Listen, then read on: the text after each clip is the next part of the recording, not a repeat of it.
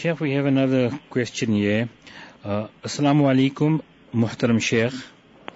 Last week you spoke about visual pollution, that the eyes are the windows to the heart.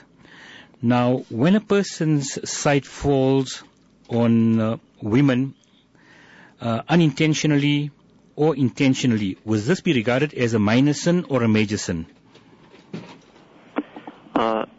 Well, the question is saying two separate things, isn't it? Unintentionally and intentionally. So unintentionally is, again, that notion of that first gaze that is not punishable as a sin, but again, can have a spiritually harmful effect, and therefore a person should make istighfar, not because they did a deliberate intentional sin, but istighfar to wipe away any effect of that. Just like, when we accidentally spill something on our clothes, you still have to wash off the stain, right? And then secondly, if somebody intentionally looks at an unlawful image or picture or something in real life, then obviously that is a greater sin.